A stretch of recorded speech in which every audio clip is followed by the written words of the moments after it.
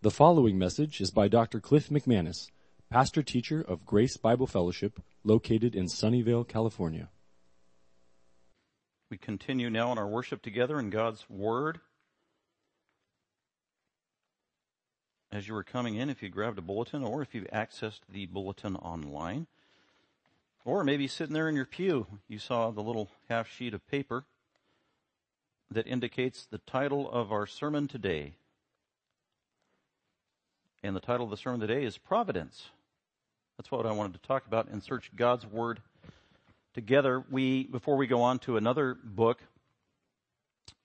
going verse by verse, thought it would be good to just look at different topics that are either relevant or pressing in your life, our lives as a church, or our lives across the country and the world. See what God's Word, the Bible, has to say about it. It's important to bring balance. There's the macro to teaching the Bible and the micro. They have to go together. That helps us have a balance in our Christian understanding of the Bible, our Christian worldview. You could go through the book of Philippians and spend 3 years, week after week, little by little. That's a very intensive, narrow, myopic focus on one little book of the Bible. If you do it for a prolonged period of time, you're learning much about Philippians, but you're not at the same time getting the proper balance of the big picture of what the Bible has to offer, the full counsel of God. So it's good to take these breaks away from books of the Bible to get that full counsel perspective, the macro perspective. And we've been able to do that on various subjects that you have found helpful. You've even given me suggestions of things you're interested in or you think that we need to look to see what the Bible has to say. Last week we talked about the sanctity of life, which is a major issue in our country and the world and to God. So we got an overview of the Bible last week on that and a couple of other practical things we've looked at in the last month as well. Wanted to do the same today on this topic of providence. Thought it'd be fun to go around and survey you as you came into the lobby there. Just asking you, so give me your one-sentence definition of providence. I didn't do that, but it'd be fun to think about to see, because I guarantee I'd get all kinds of answers that were different. No doubt, if I asked several of you that, you might think, wow, I don't know what providence is. That's okay. That's actually common. I remember 30 years ago when I was in seminary, my second year, my theology professor, he was one of my favorite teachers. I'll never forget it. He said that the doctrine of providence is probably the most neglected area of theology in all of Christianity. And he just said how most Christians don't even know what the doctrine of providence is. We don't teach it. We don't talk about it. Nevertheless, it's all over the Bible. One Bible dictionary said that the doctrine of providence is actually the most comprehensive doctrine of Christianity. It's in every book of the Bible. It's wielded by every author of the Bible, either directly or implied and assumed. At the same time, it's one of the most complex doctrines in the Bible. There's many components and elements to it, but it can be simplified. So that's what I want to do. I just want to simplify this idea of the doctrine of providence and make it really practical and see if I can prove that it's helpful for you and that allow you to see now that when you look at, maybe you'll look at the Bible in a totally different way. Hopefully you're going to actually look at your own life in a totally different way as a result of our study. Today is just an introduction to providence. Lord willing, this week and next week we'll wrap it up. Didn't want to rush through it because it's so important. After all, many have said it's one of the most important biblical doctrines, yet the most highly neglected doctrine. I mean, think about it. When was the last time you ever heard a sermon on the doctrine of providence? I can't remember myself ever hearing a sermon on this issue, but it's incredibly important. So we're going to go through this doctrine of providence. Now, I have a subtitle. It's a very long subtitle. I could have made it longer like the Puritans typically did, but I shortened it for the sake of saving ink and space on the page. Providence. And the subtitle is How God is Working in Your Life, Whether You Realize It or Not. That really defines providence. Most of the folks today sitting here in our church are members of our church. Then there are the next largest group of regular attenders. We know you. Then there are visitors, and then there are other folks we don't know. And no doubt in a crowd this size, there's probably people sitting here who aren't Christians. They're not born again, don't necessarily even know a whole lot about the Bible, believe in the Bible. So this is a perfect day to talk about providence, because providence applies to everybody, whether you're a Christian or not, whether you believe in God or not, whether you believe in the Bible or not. Providence applies to you. It's amazing, and we're going to see that. And the Bible tells us that it's this doctrine of providence that gives purpose, meaning, definition to your life, and that God is working in your life. Imagine that. Even if you don't believe in God, God is working in your life. Even if you're an atheist, God is working in your life. Even if you're an agnostic or a God hater, anti-theist, God is working in your life. Just can't help it. That's what the Bible says, and it's true, actually. And we're going to see that. So we're going to look at several scriptures together, kind of like a Bible study. Before I go any further on this doctrine of providence and what it is, I actually need a volunteer. We're going to do something a little different today. I need a volunteer. Okay, thank you, Austin. Come on up. Beautiful. Now, why did I choose Austin? Because I know Austin, he is a good sport. He would have volunteered inevitably anyway, but I just don't have time to wait for you guys to raise your hand. Are you ready, Austin? I'm ready. This is totally ad hoc, spontaneous. We have not rehearsed this, right? We have not. You have no idea what I'm going to ask you. Correct? Yes. Okay. So, Austin knows about me that I love basketball, and I grew up playing basketball. And actually, when I was a little kid, I wanted to play in the NBA. Some of you might be laughing. That's okay. So that desire was very strong all throughout elementary, and then even in junior high. And then it was time to choose a high school to go play basketball at, so that I could go to college, so I could play in the NBA. So I chose the largest school, basically, in the state of Colorado, and the most competitive school. And so I went there as a ninth grader to play basketball, and I tried out with the team. There's about 80 guys for the freshman team. They had like 6 basketball teams, and there was the freshman team, and I was a freshman. There was 80 guys who showed up for freshman tryouts for 12 positions. One of them was the brother of a Denver Nugget, who was 6'8" at the time, and I was like, whoa. Anyway, so I made it through the first couple of cuts, and then it got down to the last 12, and I went to school the next day, and the list was posted on the wall, and I'm looking through the list, and my name was not on the list. And it was earth-shattering, traumatic.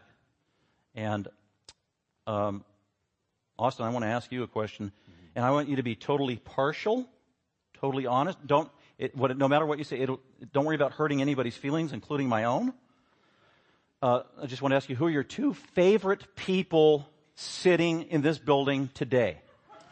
And you can't say Jesus. If I can't say that Jesus, I would say my wife and my... So it's Emily, his wife, and your daughter, and does she have a name? Laura. So Emily and Laura. Austin's 2 favorite people. Now, we didn't rehearse this, and I was hoping that when I asked Austin, who are your 2 favorite people in the world, I was hoping you were going to say Emily and Laura. Awesome.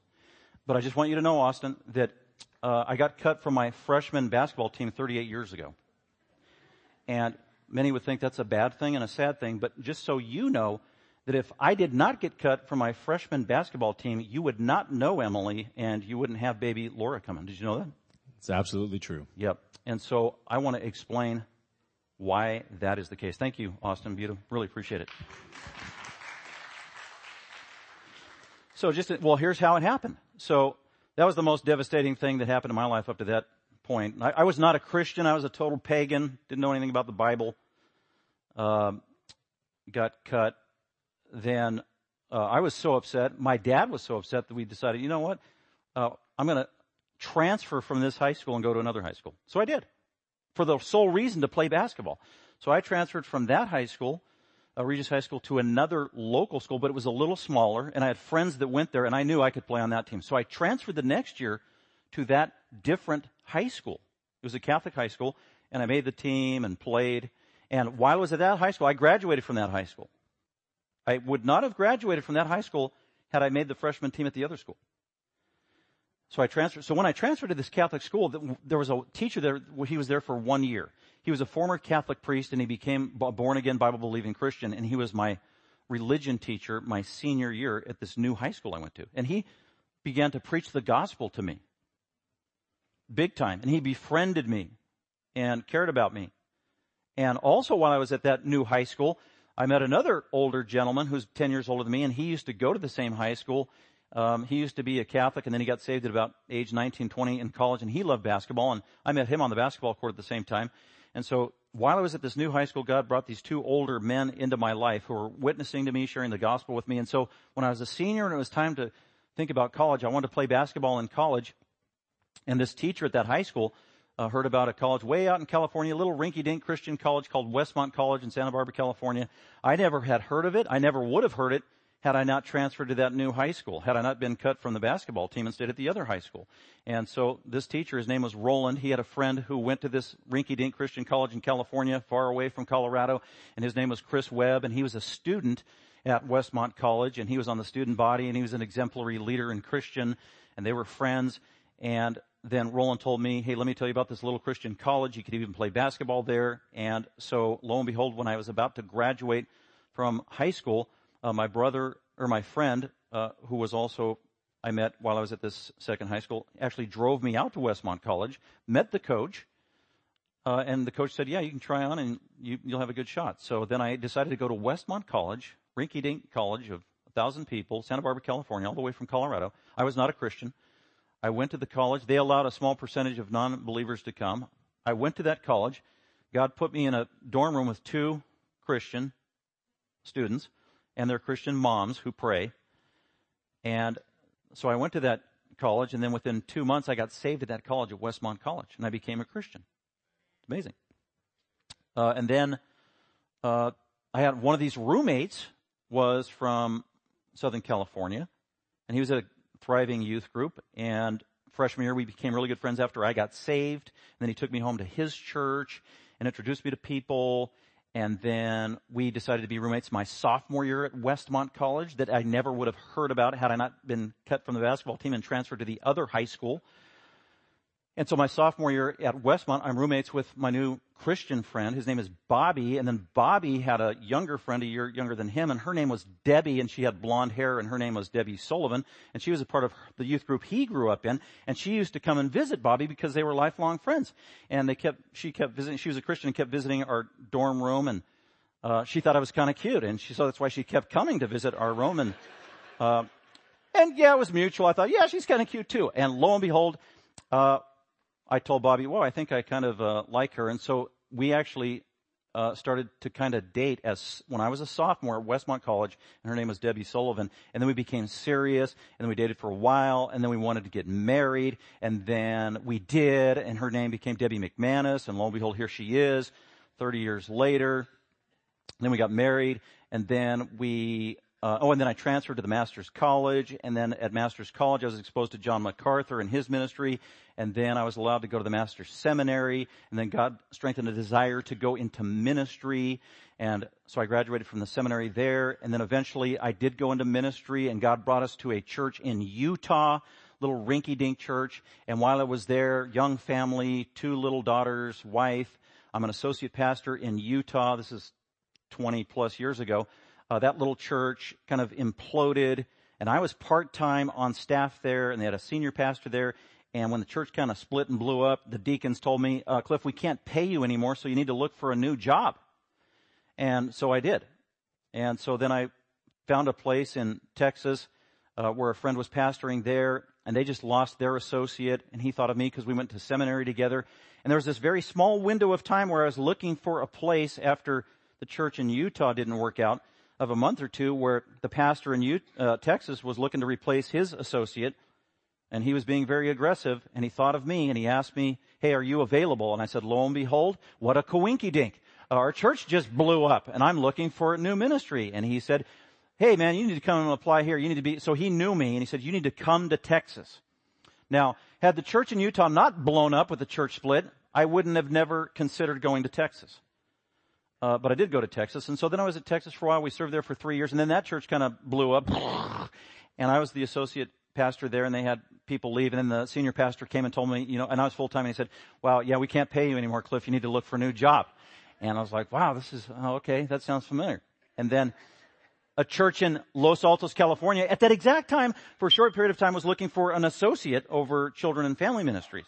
And there was a guy there that knew me, so he called me and said, hey, are you available? I said, lo and behold, what a coinky-dink. Yeah, I just got let go of the church I'm at here, and I need another job. So I came to Los Altos, and this was like 18 years ago. And I never would have come to Los Altos had the church in Texas not blown up. And I never would have ended up in Texas had the church in Utah not blown up. And I never would have gone to Utah had I not gone to Master's Seminary, had I not gone to Master's College, had I not gone to Westmont College, had I not been cut from the basketball team when I was a 9th grader in high school. So God is orchestrating all this, and so we end up in Los Altos, California, and then was there, and then we decided, you know what, we need to... Oh, and then we met one of the ladies there. Her name was Ann.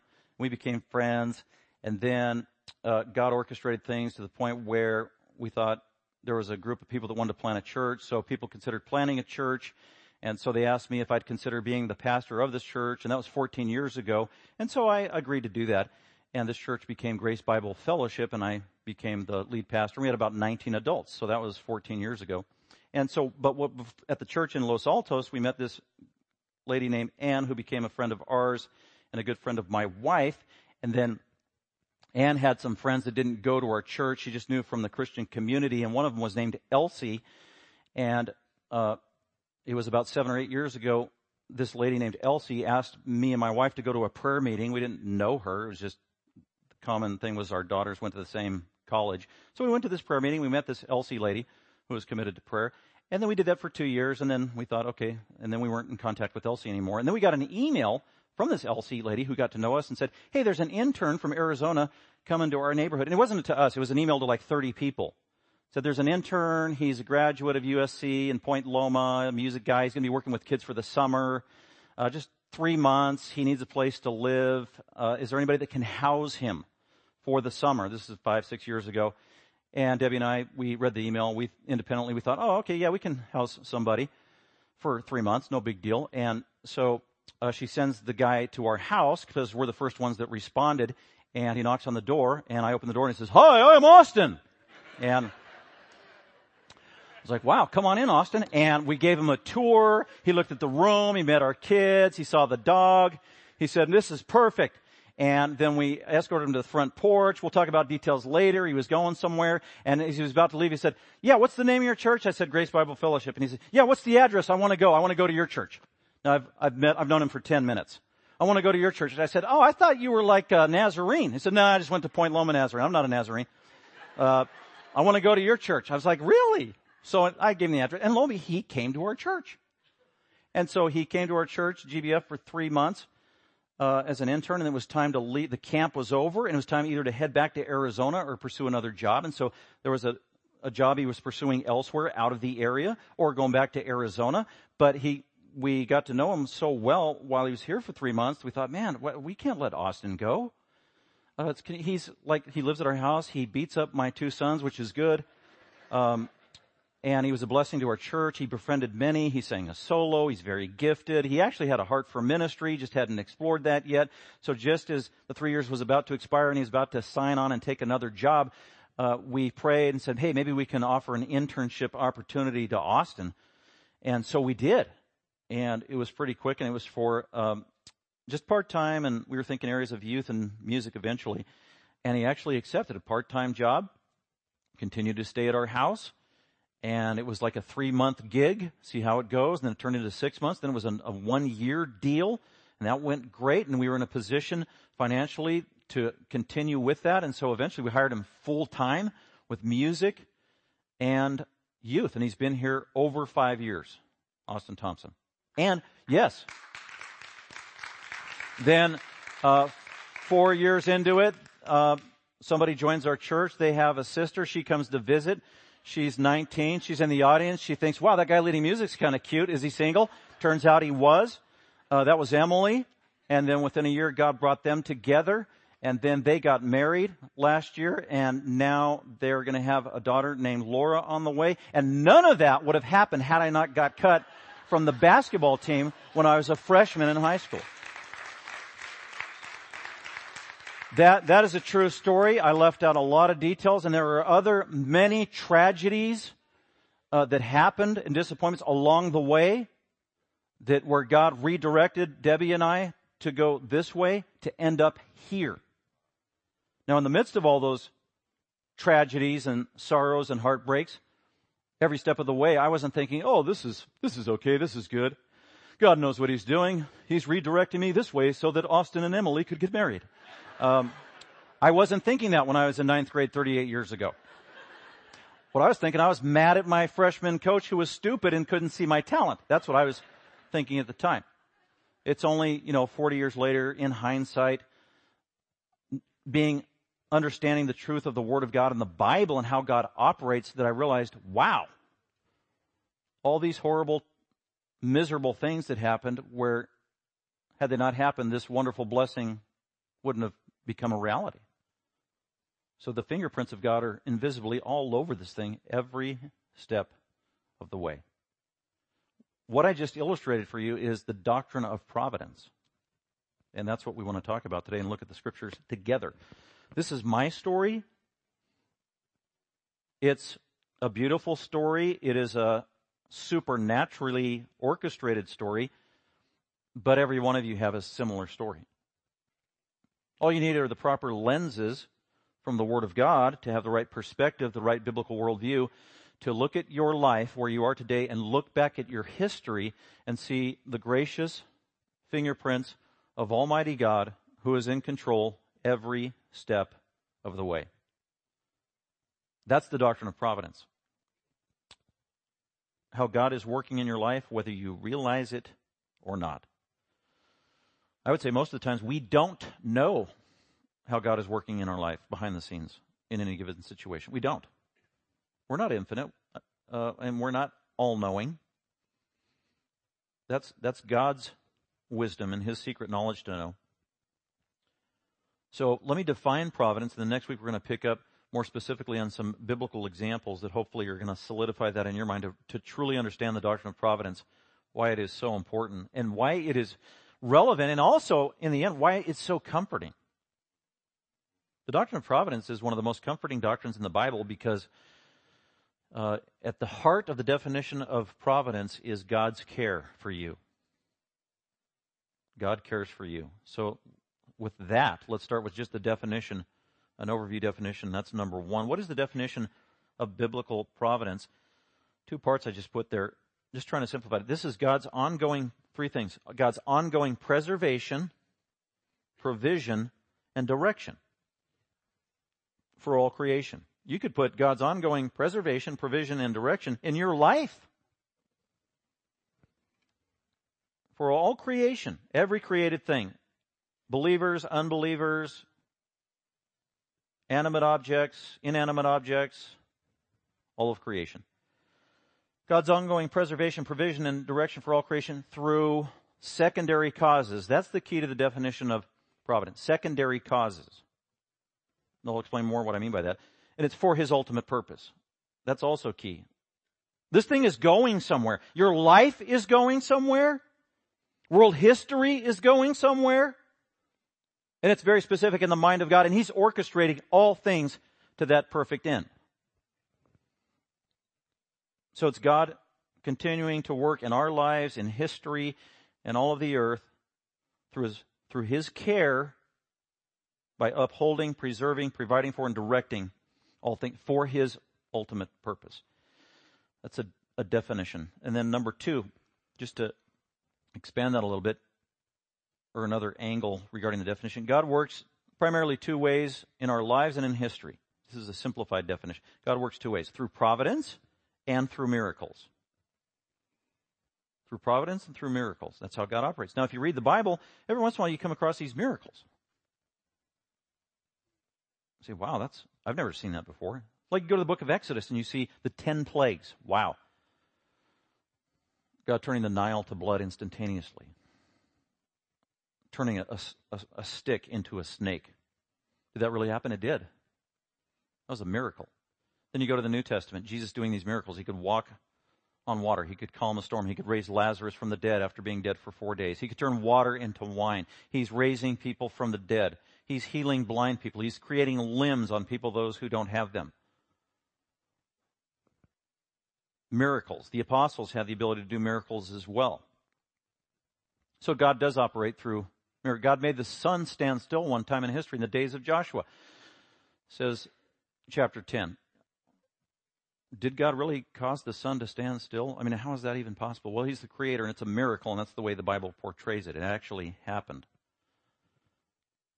So God does operate through miracles. Now, in the definition of providence, I said that's when God operates through secondary causes. That means not directly, but secondarily through different ways he carries out his purpose. In other words, there are many things that God does not through miracles, not the miraculous. God's working, we don't see it, it's invisible. He works through the mundane, the normal circumstances of life. He works through the laws of nature that he established. He works through the choices that people make, that you and I make. He works through even the dumb choices and decisions that we make. God works through those to move all of history ahead according to his purpose. So he works through normal, ordinary, blasé ways, and he also works miraculously at times. Now, the big thing you need to take away here is miracles are very, very, very rare in world history according to the Bible. Ongoing miracles are not the norm. So if you're a Christian always looking for a miracle around every corner and under every rock, you're not thinking biblically. It's not consistent with Scripture. You go through 6,000 years of recorded biblical history from Genesis to Revelation, and seasons of miracles are very rare, done by very few people. Moses did miracles only for a limited period of time for a very specific purpose. And then Elijah and Elisha did some miracles for a very limited time for a very specific purpose. And then long period of time goes by, and then Jesus comes along and he does miracles, and he doesn't do it for the first 30 years of his life, but only for the last 3 years of his life. And then he gives that ability to his apostles to do miracles, and the apostles did miracles for a very limited period of time for a very specific purpose. Then all the apostles die, and then all of a sudden on the record of history, from 1000 AD or 100 AD up until today, we don't really have any seasons of supernatural Bible-like miracles recorded in human history. Some people say they are, some people make some up, they have sensational stories, that kind of thing, but not on the same level and nature as biblical miracles. So that's very important to understand, that God operates through miracles, but only very rarely. That is the exception, actually. God has chosen to carry history along and forward through his purposes with all of his creation through normal means, indirectly, through second causes, apart from his direct intervention through miracles. And this is called the work of providence. God is involved. He cares. He's personally involved, but on a providential nature. So God works through providence and miracles. I heard a theologian say this last night in my office when I was talking about it. I thought he gave a great definition. He said, God operates through providence and miracles, and the best illustrations are the book of Esther and the book of Exodus. The book of Esther, God is not mentioned, prayer is not mentioned, miracles aren't mentioned. God is not mentioned. And yet, clearly you see God's hand operating. Or miracles are not mentioned. Yahweh is not mentioned. Yet God is definitely working through the lives of Esther and the Jews to preserve them. God is doing his work in the normal circumstances of life. It's amazing the way everything is being orchestrated. And everything looks like an amazing coincidence. But it's not. It's the hand of God. That's the book of Esther. Just the classic work on God's providential work and involvement in human life. Then there's the book of Exodus, where you've got more miracles than just about any other book in the Bible. Great illustration. So that's how God operates both ways. So I just wanted to encourage you that in this day and age, under the church age, since the time of Christ, the giving of the New Testament, the fullness of Christ in his incarnation, the fullness of the Spirit that lives in you as a Christian, God has chosen primarily to operate in our lives during this age, not through miracles, but through providence. You might think, oh, well, that's not as exciting. Actually, it is. It's very exciting if you're paying attention. It's very exciting if you understand Scripture and use those lenses of Scripture to see how God is working through your personal life and through history and what he's doing and where the goal is. And he receives all the glory for it. So let me close with number 3, because this kind of wraps up the definition, setting us up for next week to talk more about the details of what providence is. Number 3, providence is how God operates in the world through Again, just stating the same thing 3 different ways. He operates primarily through the laws of nature. He's chosen to. What are the laws of nature? The laws of nature are the laws that he created. So in the beginning, Genesis 1, God created everything. At the end of the 6th day, he stopped creating. He's not creating anymore. But his work of ongoing sustaining is continuing. That's why I put that verse at the top where Jesus said, my Father is working still. He's not creating anything anymore, the Father, but he is still working. And Jesus said, I'm working as the second person of the Trinity. That work of sustaining the creation that God put into motion, he's sustaining it, he's preserving it, he's directing it toward an ultimate goal. He's providing for it, he's caring for it. This personal God who is involved, he's not a God of the deists who created everything and then walked away. So, God created the laws of nature in the very beginning. A law of nature, one example is gravity. That's just an example. God's not going to violate that law. He put that in as a norm. There are other laws of nature that God created in the beginning. When God told Adam and Eve to procreate and produce children, God created laws for that, of how men and women and the seed is exchanged with the woman and a pregnancy happens. That's a natural result of the laws that got put in nature. Is it the work of God? Yes.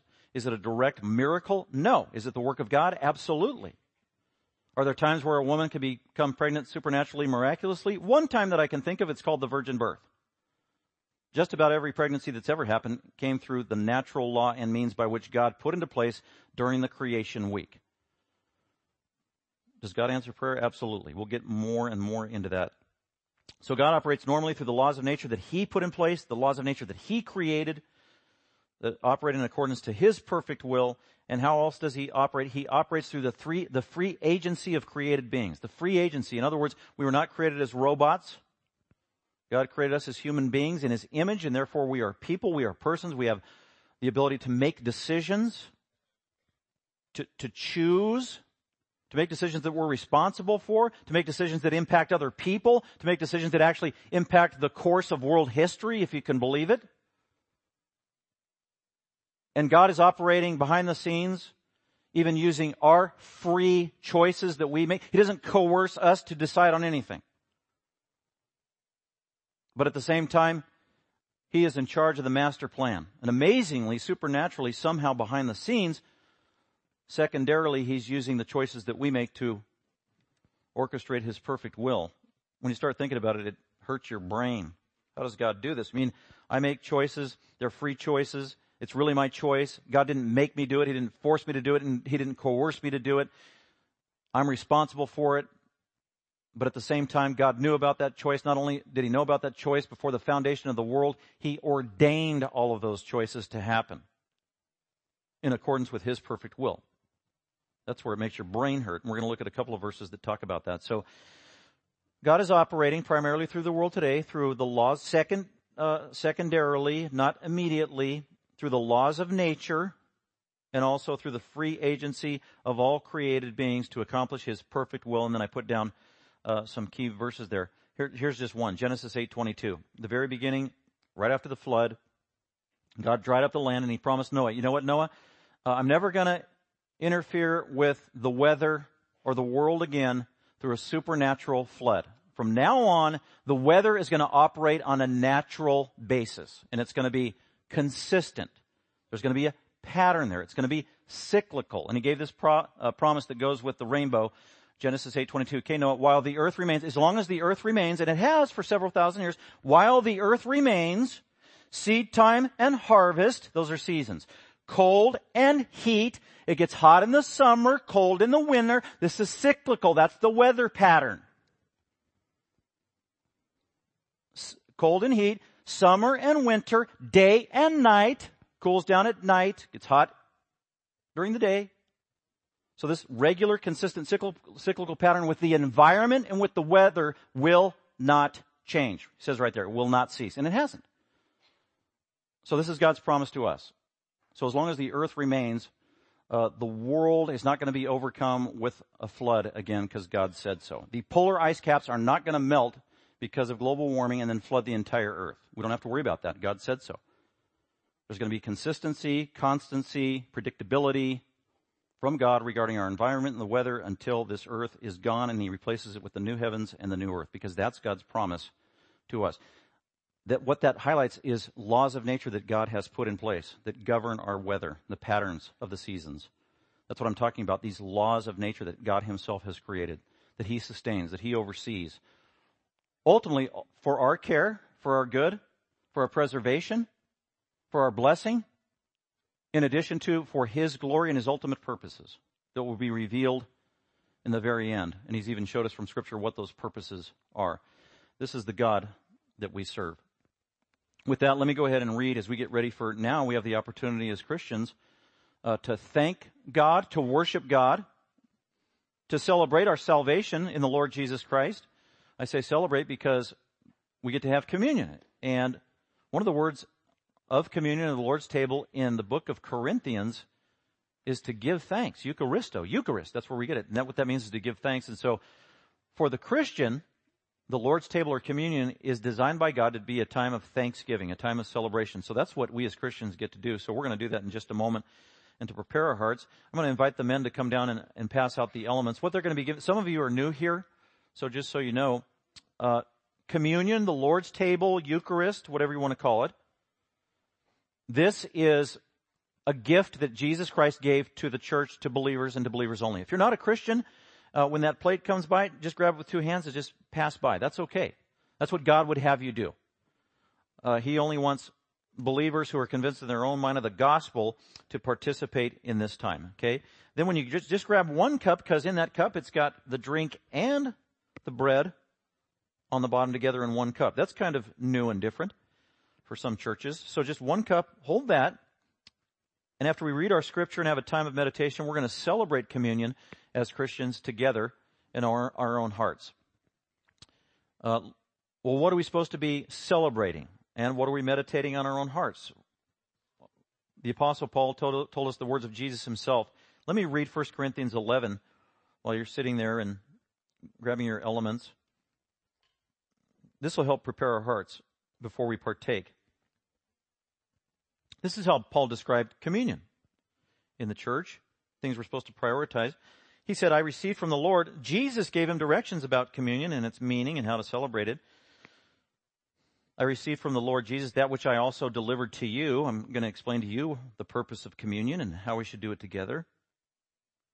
That the Lord Jesus, in the night in which he was betrayed, just before his death, he took bread at the meal with his 11 apostles, and he gave thanks. See, there's that word Eucharisto. He gave thanks to the Father. Jesus always gave thanks to the Father before he ate anything. So Jesus took the bread, he gave thanks to the Father, he broke the bread, and he said, this is my body. He was using it as a symbol. He broke the bread. I'm going to be broken. I'm going to die for you. I'm going to die for your sin. So it's a symbol. This is my body, which is for you. Do this in remembrance of me. So after I leave, after I die, I rise again and I ascend and I leave. I want you as the church to continue doing this very thing that I've established for you. Take the bread, break it, remember me. Remember that I died for you, that I died for your sins.